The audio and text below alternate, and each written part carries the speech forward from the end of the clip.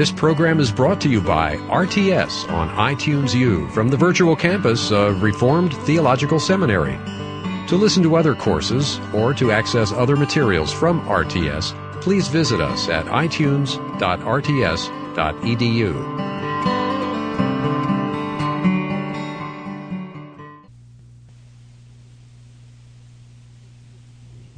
You have reached the end of the lesson. Please continue listening to this side of the tape for the next lesson. I want to introduce you to several major strains of consequentialist thinking. And the best place and the usual place to begin this study of consequentialism is with hedonism.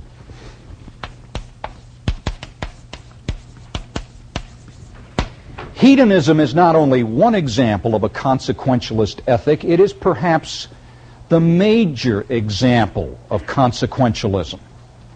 There are non-hedonistic consequentialists. Oh, I love that sentence. Let me repeat it, because I've never uttered that sentence before. There are there are non-hedonistic consequentialists in the history of philosophy, but they belong to the minority. There. Aren't you glad you heard me say that? So we're going to talk about hedonism.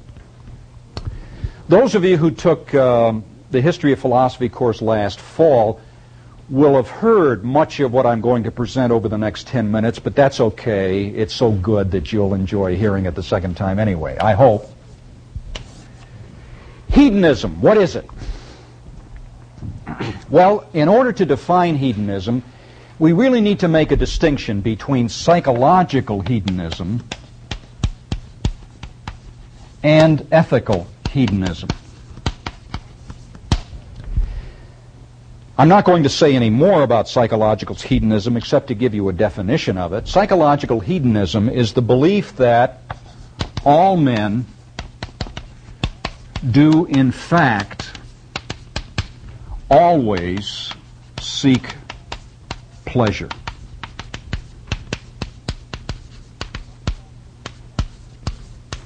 Psychological hedonism is a descriptive theory. It reports what it believes to be the case. And what it believes to be the case is this: no matter what you do in life, a psychological hedonist believes, you are motivated by a desire for pleasure. Now, some people say, well, what about the mother who rushes into a burning building to save her baby? She's not seeking pleasure. Well, a psychological hedonist would say, yes, she is. No matter what a human being does, what they ultimately want is pleasure. The reason the mother rushes into that building is because she cannot stand the prospect of living the rest of her life without her baby, let's say. So her action is not altruistic. She is really trying to avoid future pain for herself or secure future pleasure for herself. Now, even though I don't have more time to talk about psychological hedonism here, I hope you will all realize that this is an inadequate psychological theory. I'll tell you, if you want to know what's wrong with psychological hedonism, go to the Encyclopedia of Philosophy, and I think the big article on hedonism will introduce you to the major problems with this. We're concerned in this course with ethical hedonism, and that is the view that says all men ought to seek pleasure. Notice there's a difference between saying all men do in fact seek pleasure and saying all men ought to seek pleasure. There's an irony in the history of ethics that some people have tried to base ethical hedonism upon psychological hedonism. Jeremy Bentham, for example, a man whom I'll talk about probably next week. He lived in the 18th century, 19th century. Jeremy Bentham said, ethical hedonism is true because it follows from psychological hedonism. That's a bad line of thinking. Here's why. Ethical hedonism, when it says all men ought to seek pleasure, implies that men could seek something other than pleasure. Think about that.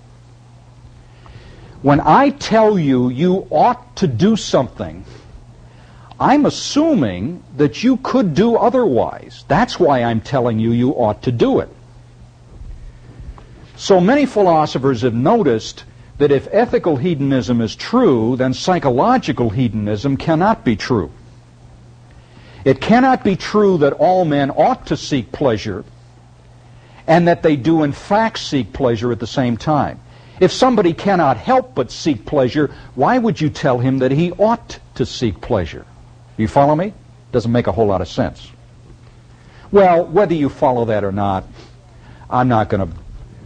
Well, there is next week's quiz. I don't presently think that I will burden you with that point next week. So, we're not going to be talking anymore about psychological hedonism. We're going to be talking about ethical hedonism, which is the belief that pleasure's the highest good, which is the belief that all human beings ought to seek pleasure. All right, now, there's a further distinction to make. We can ask, whose pleasure should we seek? And so we have a difference between egoistic ethical hedonism. Whose pleasure are we talking about in this case? My own pleasure. That's right.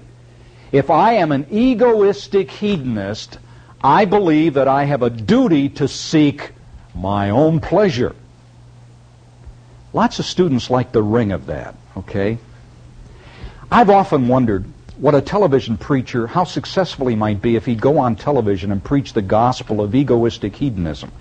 Well, I don't have to speculate. There are preachers who are doing this, all right? The health and wealth gospel, what is that but egoistic? Well, forgive me for that. I should not say things like that. The other kind of ethical hedonism is altruistic hedonism. Whose pleasure should I be seeking under this view of things? The pleasure of other people. That's not quite as exciting, is it? It's not quite as exciting. In fact, the famous maxim of the major altruistic hedonist goes like this: so act in such a way that you always seek the happiness of the greatest number of people. Oh, boy, that's great. Now, there's a further distinction we can make. Oh, I love these distinctions. In the history of ethics, there were two classic versions of egoistic hedonism. And those of you who took the history of philosophy course know what they were. Can anybody remember? What was the first version of egoistic hedonism way back in ancient Greece? Cyrenaicism. That's wonderful. Give yourself an A. Cyrenaicism. And the founder of Cyrenaicism was a man named Aristippus, who was a contemporary of Socrates in ancient Athens. And the second version of egoistic hedonism was that developed by the Greek philosopher Epicurus, who lived after the time of Aristotle. Back to hedonism. The Cyrenaics were people whose approach to the moral life can be summed up in these words. Pleasure is the highest good. My pleasure is the highest good. The pleasure of my body is the highest good. The pleasure of my body at this particular moment is the highest good. Now, I want to suggest that all of us are going to run into people who think that way. All of us have met people like that already in our lives. As some of you know, the Cyrenaic philosophy of life can be summed up in the phrase, eat, drink, and be merry, for tomorrow we may die. The Cyrenaic said, don't worry about tomorrow. Get as much physical pleasure now as you can get, because you may not be alive tomorrow in order to get more of that physical pleasure. Back when I was younger, this used to be the moral philosophy of the average college sophomore. And I went to a Christian college. But things have changed, and this is now the moral philosophy of the average high school sophomore, I suspect. All right? It's also the moral philosophy of the average NBA player and lots of other people in the world. It's also the moral philosophy of a lot of candidates for president in this country. Eat, drink, and be merry, for tomorrow we may die. As some of you know, what I find interesting in all of this is the fact that when we look for counsel and wise advice to shun this way of life, we don't have to direct people to Scripture. I mean, let's suppose you're in your office in 10 years, all right, and your shingle is out that says deontologist or whatever, and some teenager with really serious moral problems comes in, and you find out that this kid doesn't know anything, doesn't care about the moral life. Let's say that his life exemplifies the Cyrenaic attitude. Well, you could, of course, reach for your Bible, and that might not be a bad thing to do. But there are many people who would be more influenced in certain kinds of settings if you simply said to them, well, let me tell you about the great Epicurus and how he reacted, how he reflected about this physical, sensual, this crude, sensual hedonism that has characterized your life up till now. Epicurus was an egoistic hedonist. He believed that the highest good is my own pleasure. But Epicurus made some distinctions that you don't find in the simplistic worldview of the Cyrenaics. For example, Epicurus recognized the difference. I'm going to erase some material here so we can use the other rest of the board. Epicurus recognized that some pleasures are more intense than others.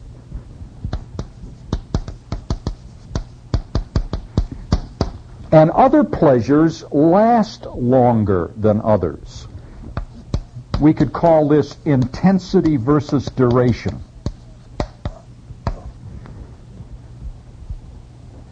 Now, it just so happens that the pleasures of the body are very intense. And we won't get too graphic here, all right? But certain physical pleasures can be so intense that they can literally knock a person over. Wow, woo, what a pleasure. The downside to physical pleasure is that they're very fleeting. They don't last very long.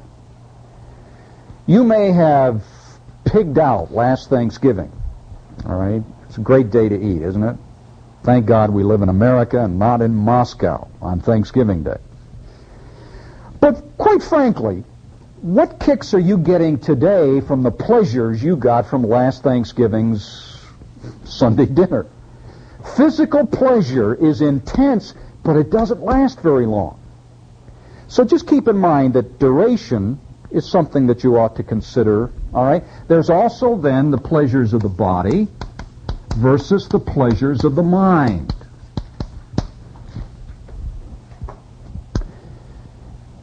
Now, Epicurus noticed something else. He noticed that the pleasures of the mind, the pleasures of the body, rather, presuppose pain. You cannot experience the pleasures of the body unless you, first of all, experience pain. Now, we have a special name for that special kind of pain. We call it need, desire, want. You cannot enjoy the pleasures of eating unless you are hungry. And hunger is a lack, a need. And if the hunger goes unsatisfied long enough, it becomes a gnawing pain in the pit of your stomach. All right? So the pleasures of the body presuppose physical pain. Moreover, Epicurus said, overindulgence in the pleasures of the body produces physical pain. If you overdo it with regard to any physical activity, you are going to experience pain. I hadn't played golf in 7 months. And I went out a few weeks ago, tore the course to pieces. I mean, they had to close it down the next day. And the pain. That's what overindulgence in physical activity will do. Now, Epicurus had a very simple approach to life. It went like this. If you are a hedonist, you are not only interested in getting as much pleasure as you can get, you're also interested in avoiding as much pain as possible. What sense does it make to achieve, let's say, 100 units of pleasure, which are then followed by 200 units of pain? That is not the conduct of a sensible hedonist. It isn't. Now, what I used to do when I had, of course, wild living college sophomores as my students, is I used to take them through a homecoming weekend where this particular college sophomore, who was also a student in my ethics class, would begin his boozing and his carousing at 6 p.m. on Friday, all right? So that by midnight on Friday, let's say, this college sophomore had managed to achieve 300 units of pleasure. Now, we will not graphically describe how he attained those 300 units of pleasure.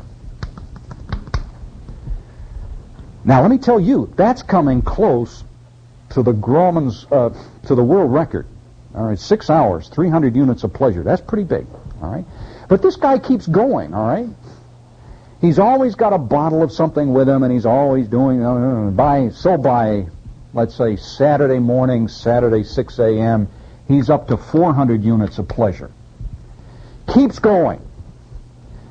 Of course, there's a law of diminishing returns here, so let's say by the time the weekend is over, no sleep, 3 cases of beer, lots of other things that he's done, he's reached a maximum of 450 units, and then comes Monday morning. And he crawls out of bed, and I mean crawl, all right? And as he's crawling for the bathroom, he's vomiting every step of the way, all right? He drops his face in the vomit. He wants to die. So that for the next 24, 36 hours, he experiences 600 units of pain. Epicurus says, this guy is one dumb hedonist.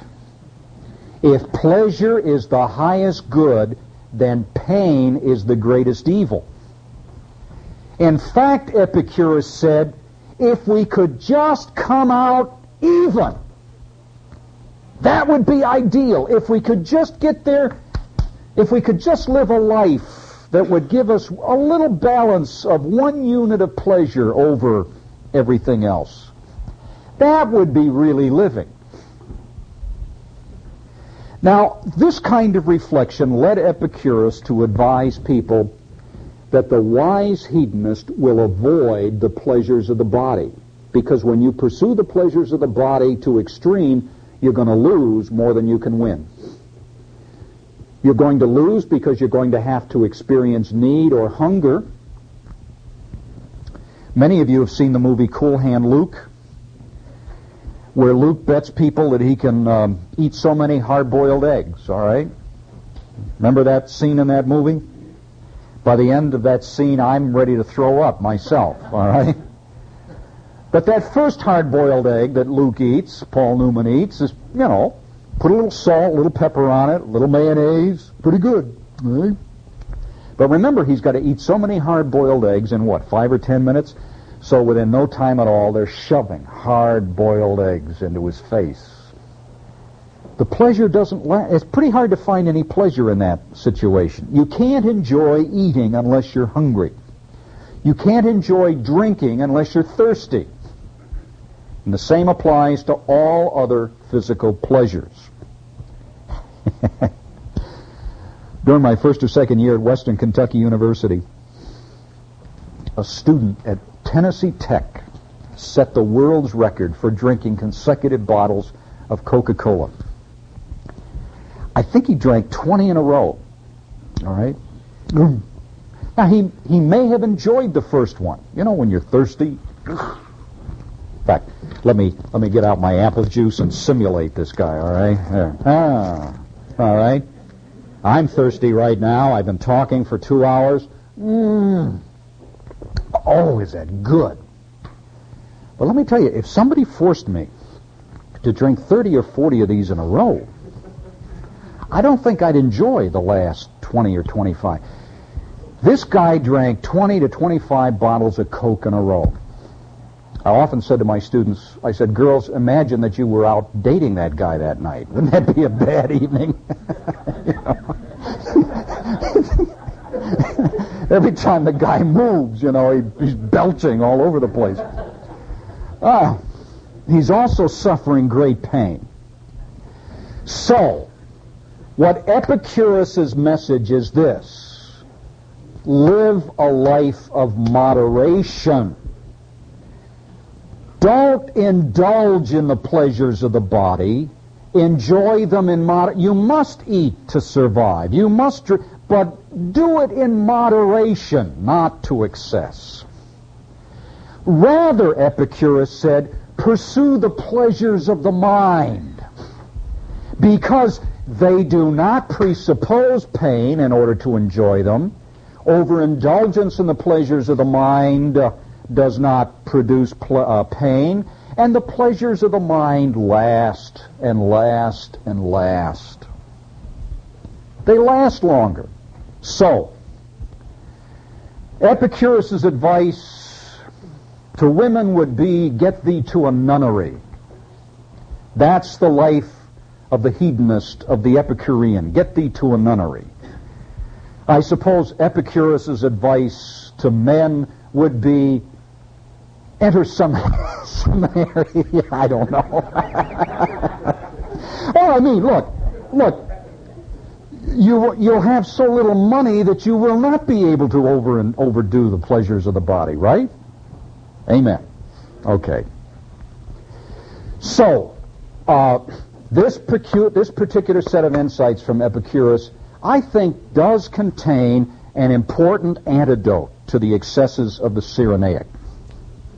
But now, here is a brief and quick evaluation of even Epicurus' hedonism from a Christian perspective. One could be a Christian hedonist. All right? You could be.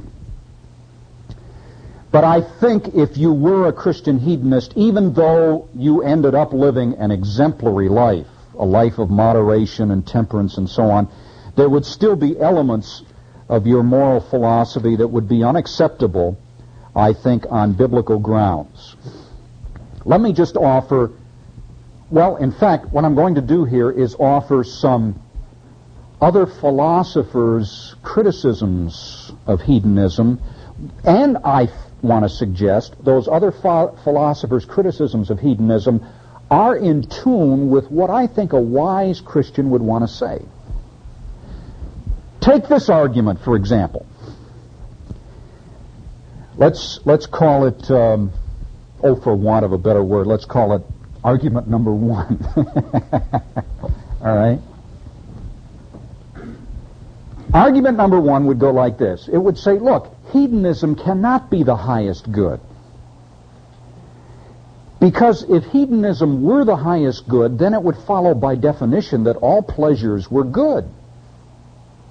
But all pleasures are not good. There are many pleasures in life that are positively evil. And so the minute you recognize a difference between good pleasure and evil pleasure, the minute you recognize a difference between good pleasure and evil pleasure, you are admitting that there is something in the scale of values that is higher than pleasure itself. There is something else that sits in judgment over pleasure and makes it possible for us to distinguish between those pleasures that are good and those pleasures that are evil. So anybody who admits that there is at least one evil pleasure in life cannot be a hedonist, even an Epicurean kind of hedonist. Now this argument, of course, comes from a fairly famous philosopher. But the Christian, I think, wants to agree with this philosopher. His name is Plato.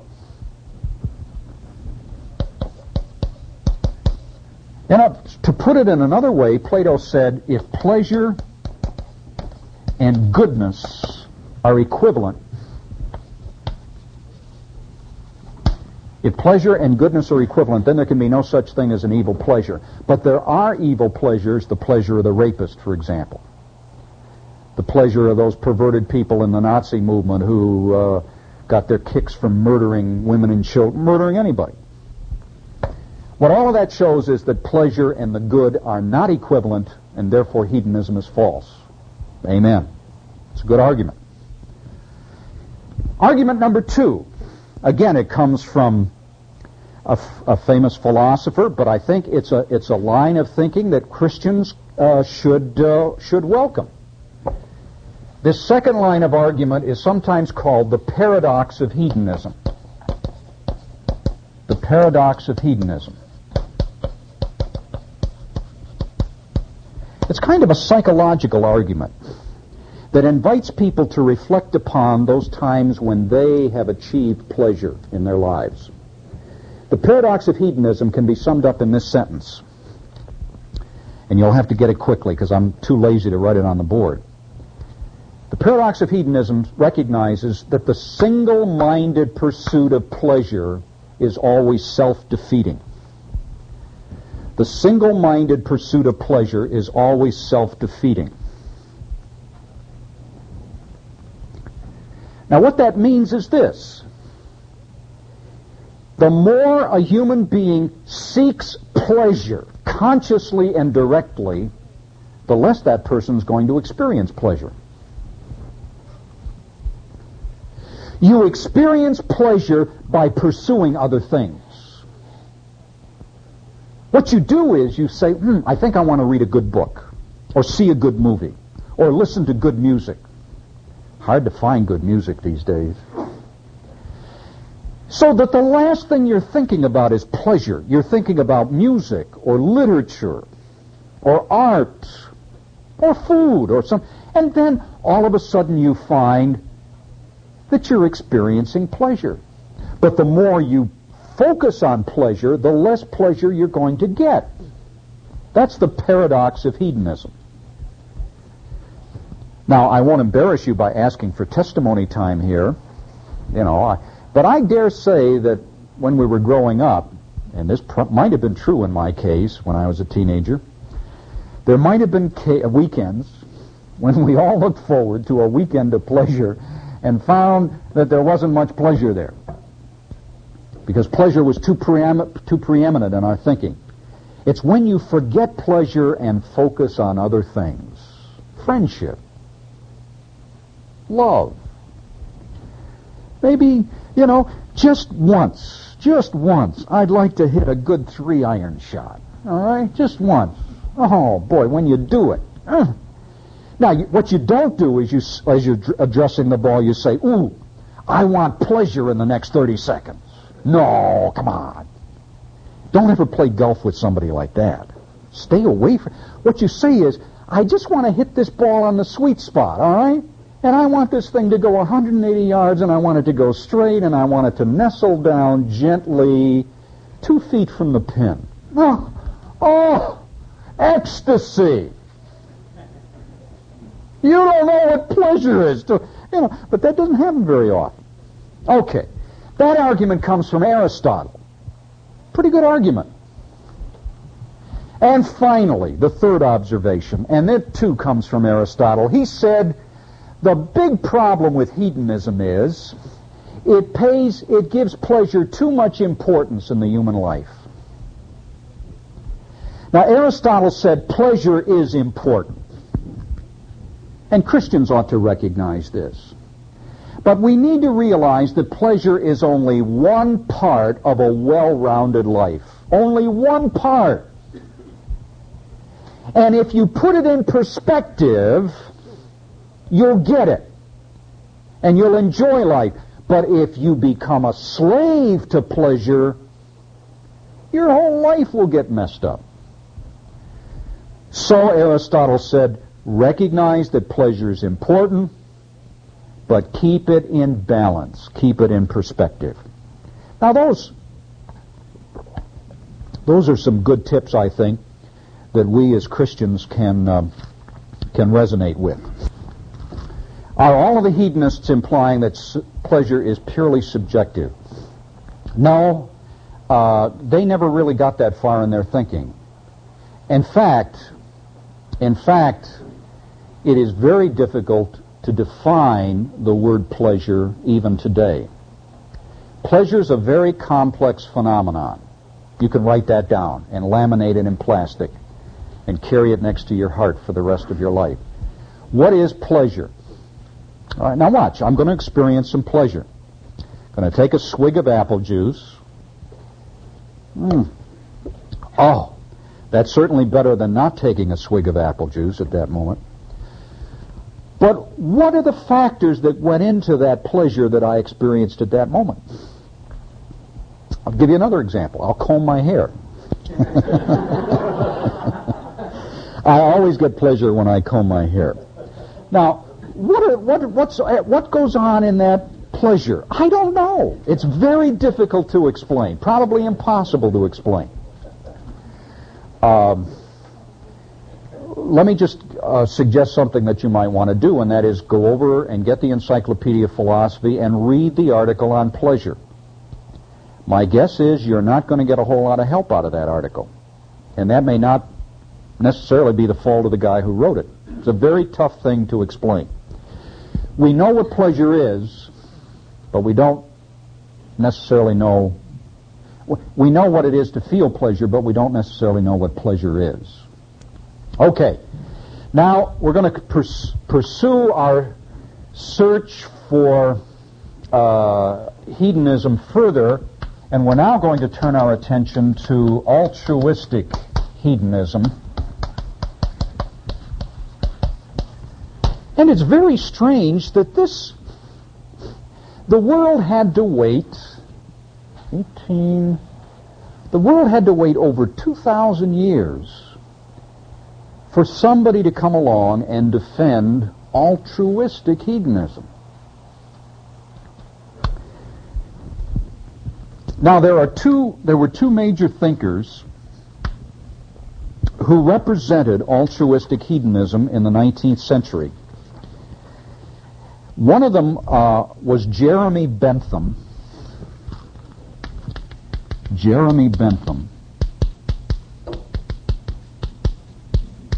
Who lived from 1748 to 1832. An Englishman, of course.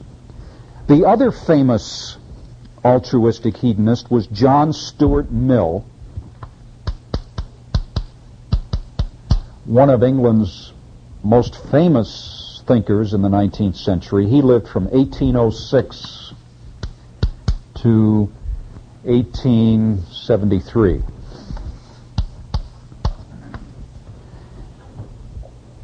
Now we might add one more thing to our little chart on the board.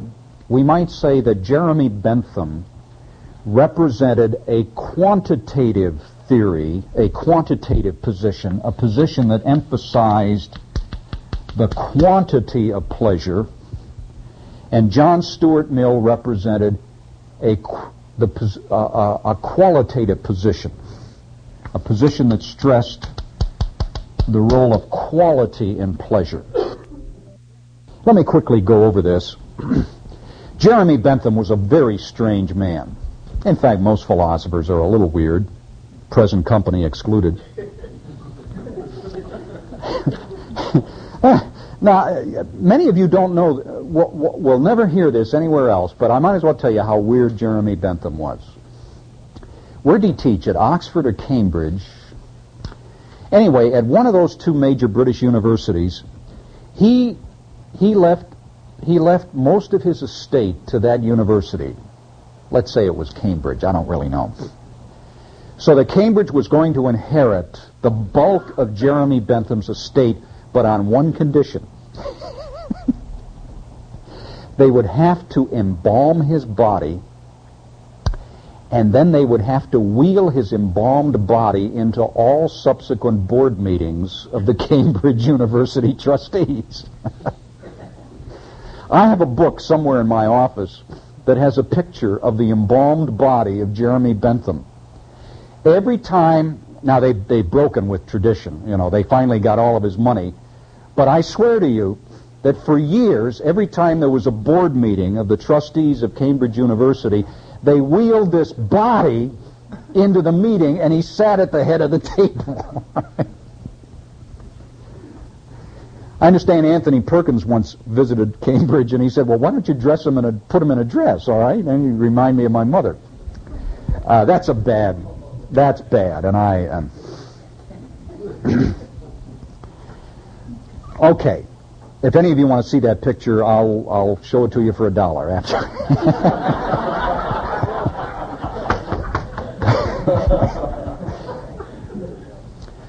Jeremy Bentham said, since pleasure is the highest good, it follows that the more pleasure, the better.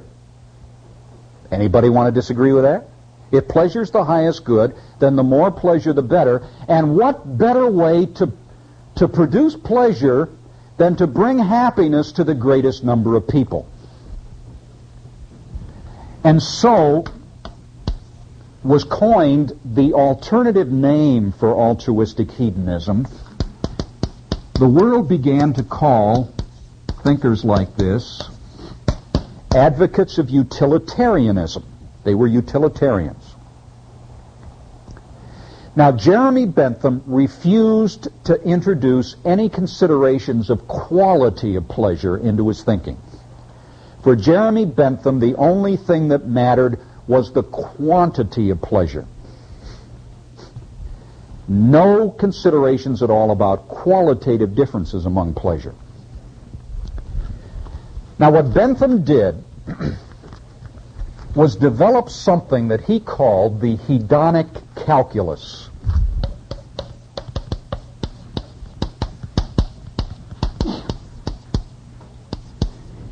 He thought it was so easy to calculate the quantity of pleasure that would follow from certain kinds of action that any dumbbell could use what he called the hedonic calculus and thus discover what he should do in life. So here's how the hedonic calculus worked. What you would do is set up the two courses of action that you were considering. I suppose it might be, let's say, paying your taxes and not paying your taxes. What should I do? What advice will the hedonic calculus give me for this? And then you take 7 criteria, and I'm going to give them to you, but you really can, well, I'll give them to you. You consider the intensity of pleasure and pain. You consider the duration. You consider the certainty. You consider the promptness.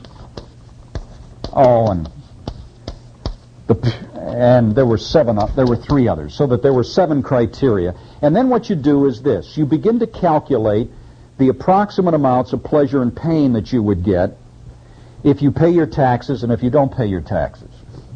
Well, if I don't pay my taxes, then I have all of that extra money to shower upon myself. So let's say that gives me 100 units of pleasure. Okay? If I don't pay my taxes, I get 100 units of pleasure. But what if I get caught? Well, then we'll just hold that off. If I do pay my taxes, I'm going to suffer 100 units of pain. But what if I get caught? Well, then we'll just hold that off. If I do pay my taxes, I'm going to suffer 100 units of pain. I won't have that money to do anything with. The duration. Well, if I don't pay my taxes, I can put that money in the bank and I can be drawing interest on it, and so maybe I get 100 more units of pleasure that way. And the duration, we suffer for years thinking about all of the money. I figured out my daughter's taxes over the weekend. She doesn't make a whole lot of money, but boy, are those liberals in Congress going to get a lot of money from her. You just don't figure out, 15%, which is her tax bracket, sounds like a little bit. But boy, that adds up, doesn't it? As those of you who've already figured out your taxes know. We play all these games. Anyway, Jeremy Bentham says at the end of the process, you pick that action that has the greatest surplus of pleasure over pain. And that's what you should do. But the catch is this. The last factor that Bentham factors into his hedonic calculus is the extent, that is, the number of people who are affected by what you do. The number of people who are affected by what you do. Now, you see, I guess Bentham might say, if everybody didn't pay their taxes, then look at the pain and suffering that would follow from this. I'm not greatly moved by any of this, I want you to realize. But the end result was that for Bentham it was a purely mechanical process. You could let a computer do it. You could buy, I can see the Radio Shack people now buying a moral decision-making computer, PC, all right? And it's programmed, and then you buy some program. Mike Tyson could probably invent it or something. And then what you do is whenever you face a moral decision, just put in the numbers for your hedonic calculus, and the computer will think about it for a few minutes, and then out will come the decision, what you should do. It takes all of the agony out of moral decision-making. Just let your computer do it. And it's done solely on the basis of the quantity of pleasure. Well, this, of course, is absurd. The moral life isn't this simple.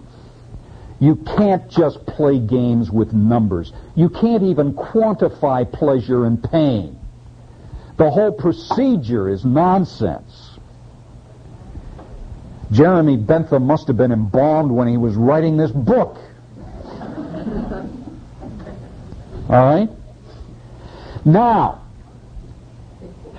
after Bentham's book appeared, a lot of people who were sympathetic to hedonism were embarrassed by the silliness of this, by the simplistic approach that Bentham took. And so, two things happened, and they're very important in the history of hedonism, and they're very important in the history of utilitarianism. First of all, a famous anti-utilitarian named Thomas Carlyle uttered a famous statement that threw down the gauntlet to all utilitarians. Thomas Carlyle said, and this is such an important statement, I'm going to write it on the board. Thomas Carlyle, how do you spell his name? I don't know. Let's try that. Anyway, He wrote, hedonism is a pig's philosophy. To which Bentham, at one of the board meetings, reportedly said, in a pig's eye it is, but I don't know. Here's what Thomas Carlyle meant. This is good stuff. He's on target here.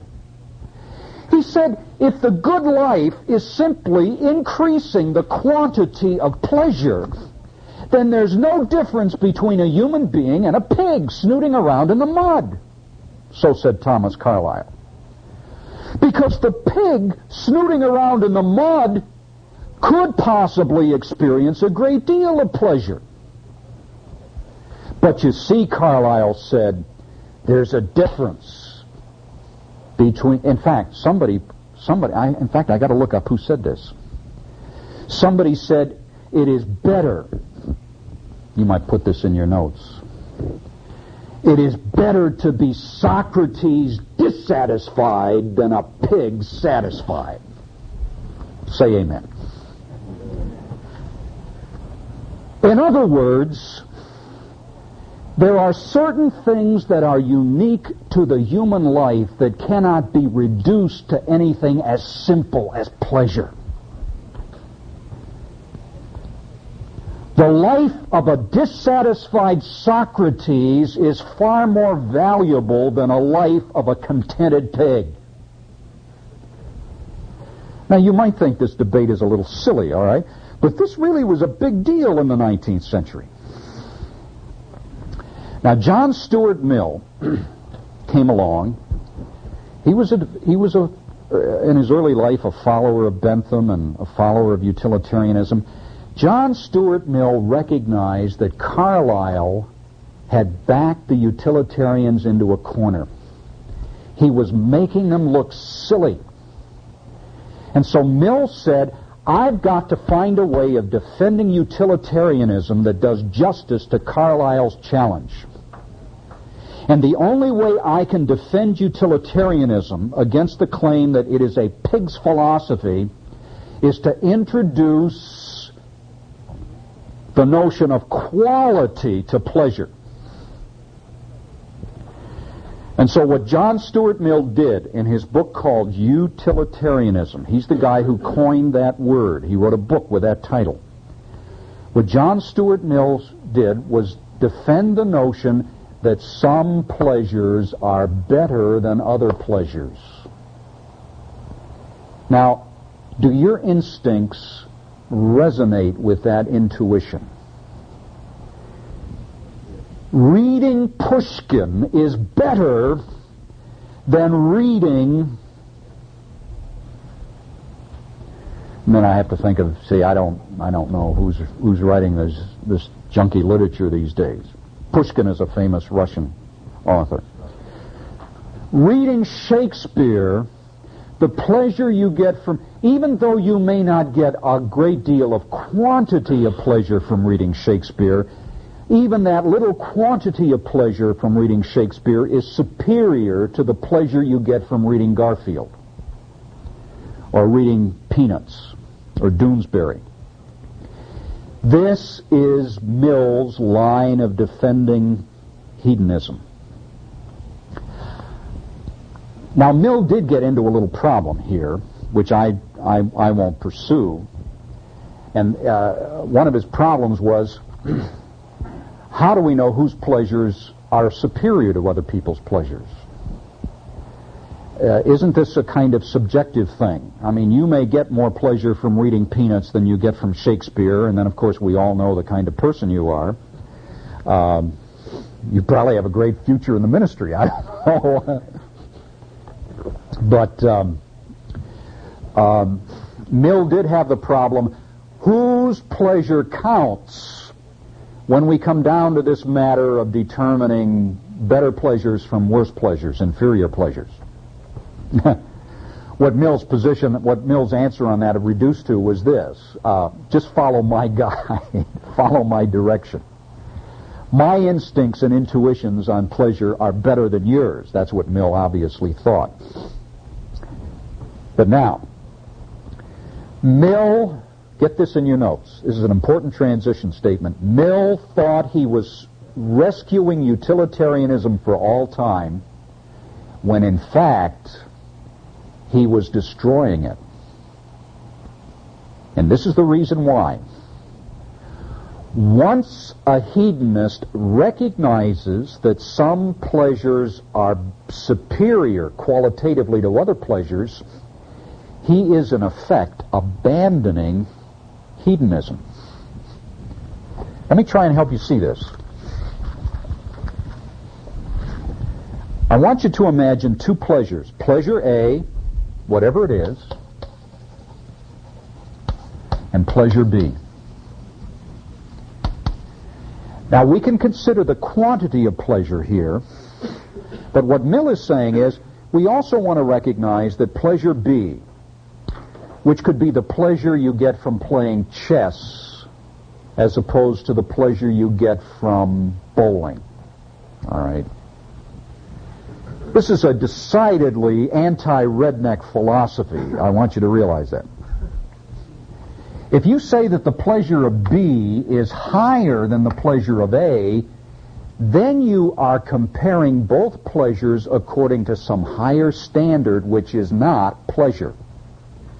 There is a higher standard here, and you're saying pleasure B does a better job of satisfying that standard than pleasure A. But what you're doing when you do that is admitting that there is something higher than pleasure that is good. And that is inconsistent with hedonism. John Stuart Mill gave the whole world the only reason it needs to abandon hedonism, i.e. the recognition that some pleasures are superior to other pleasures, independent of their quantity. Well, we must hurry on here. After John Stuart Mill, hedonism took a different turn. Let me just quickly put a different kind of chart on the board. And I hope these charts will be available to the people who listen to the tapes. What I'm writing on the board now is utilitarianism.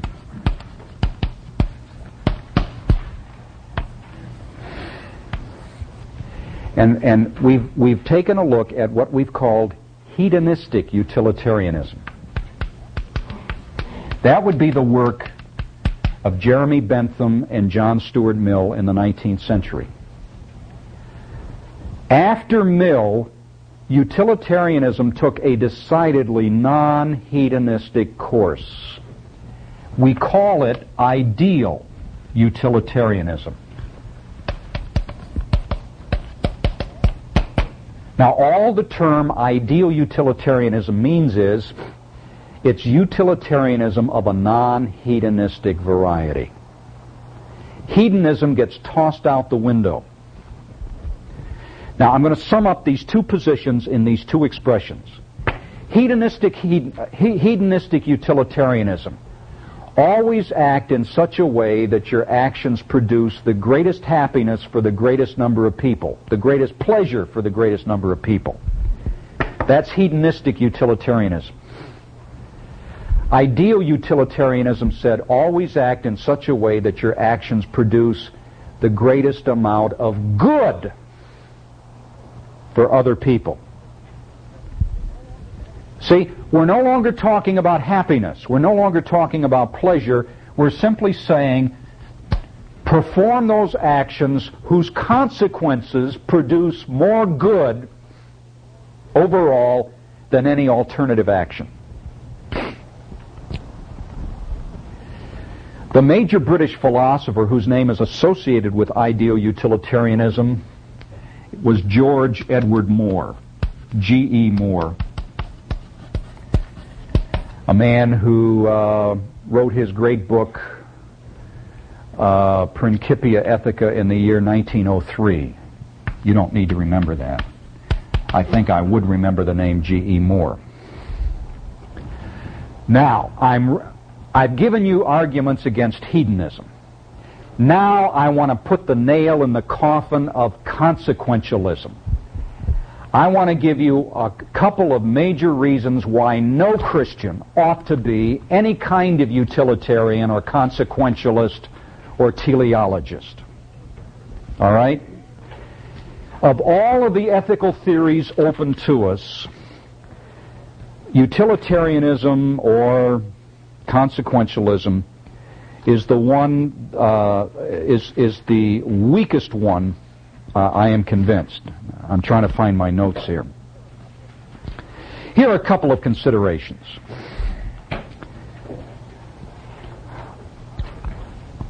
Consequentialist ethics should be rejected because they can be used to support conduct that is immoral.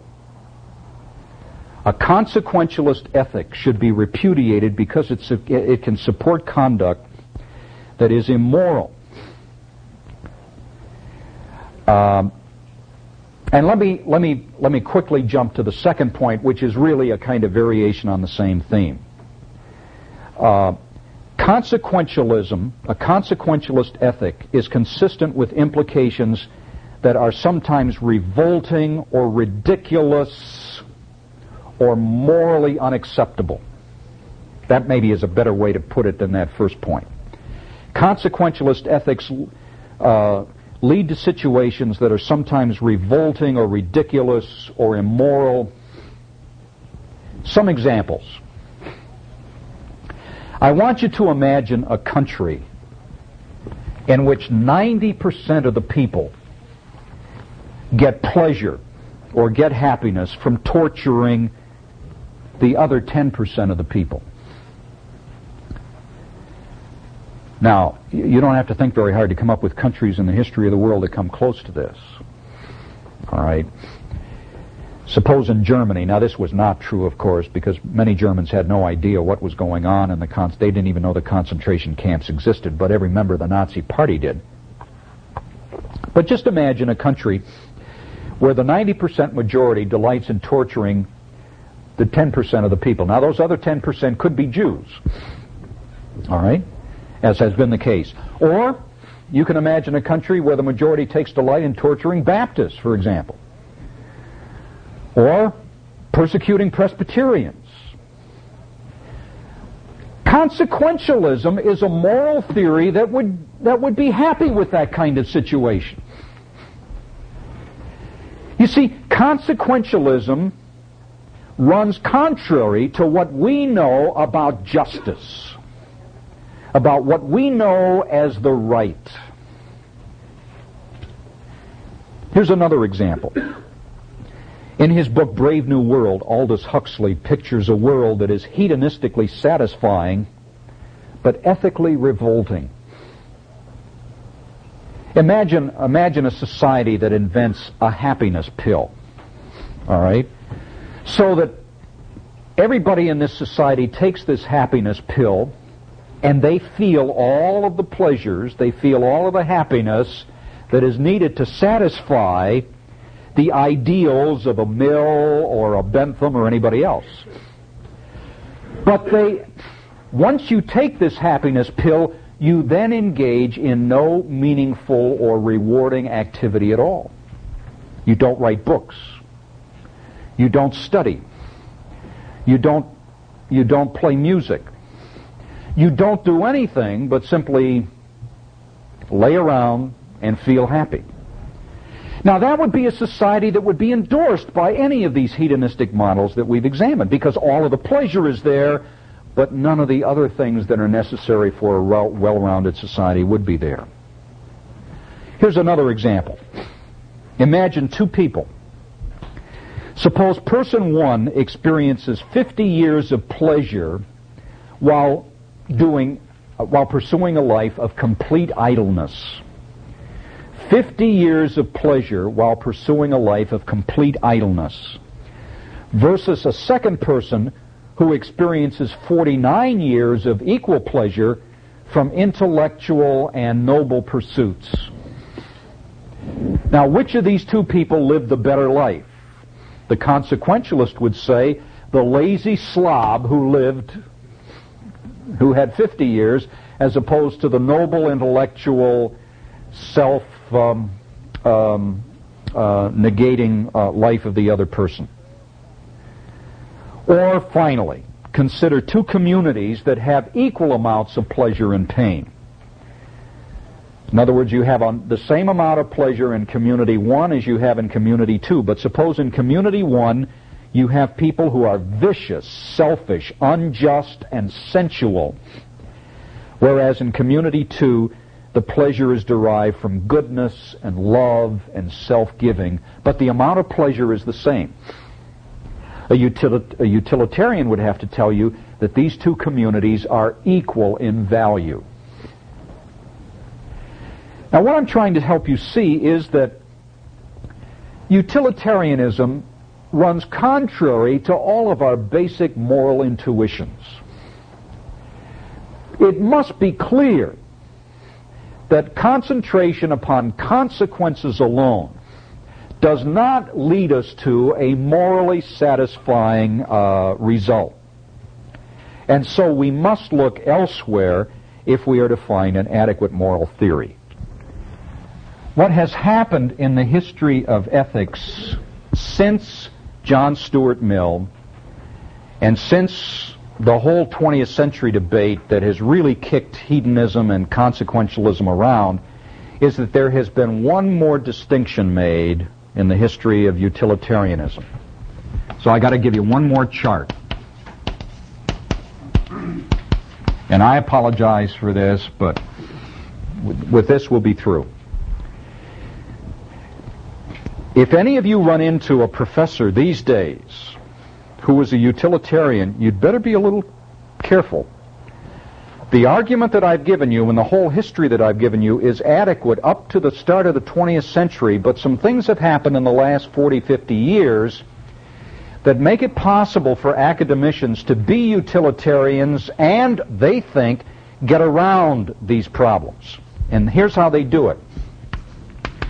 There is a distinction today made between act utilitarianism and rule utilitarianism.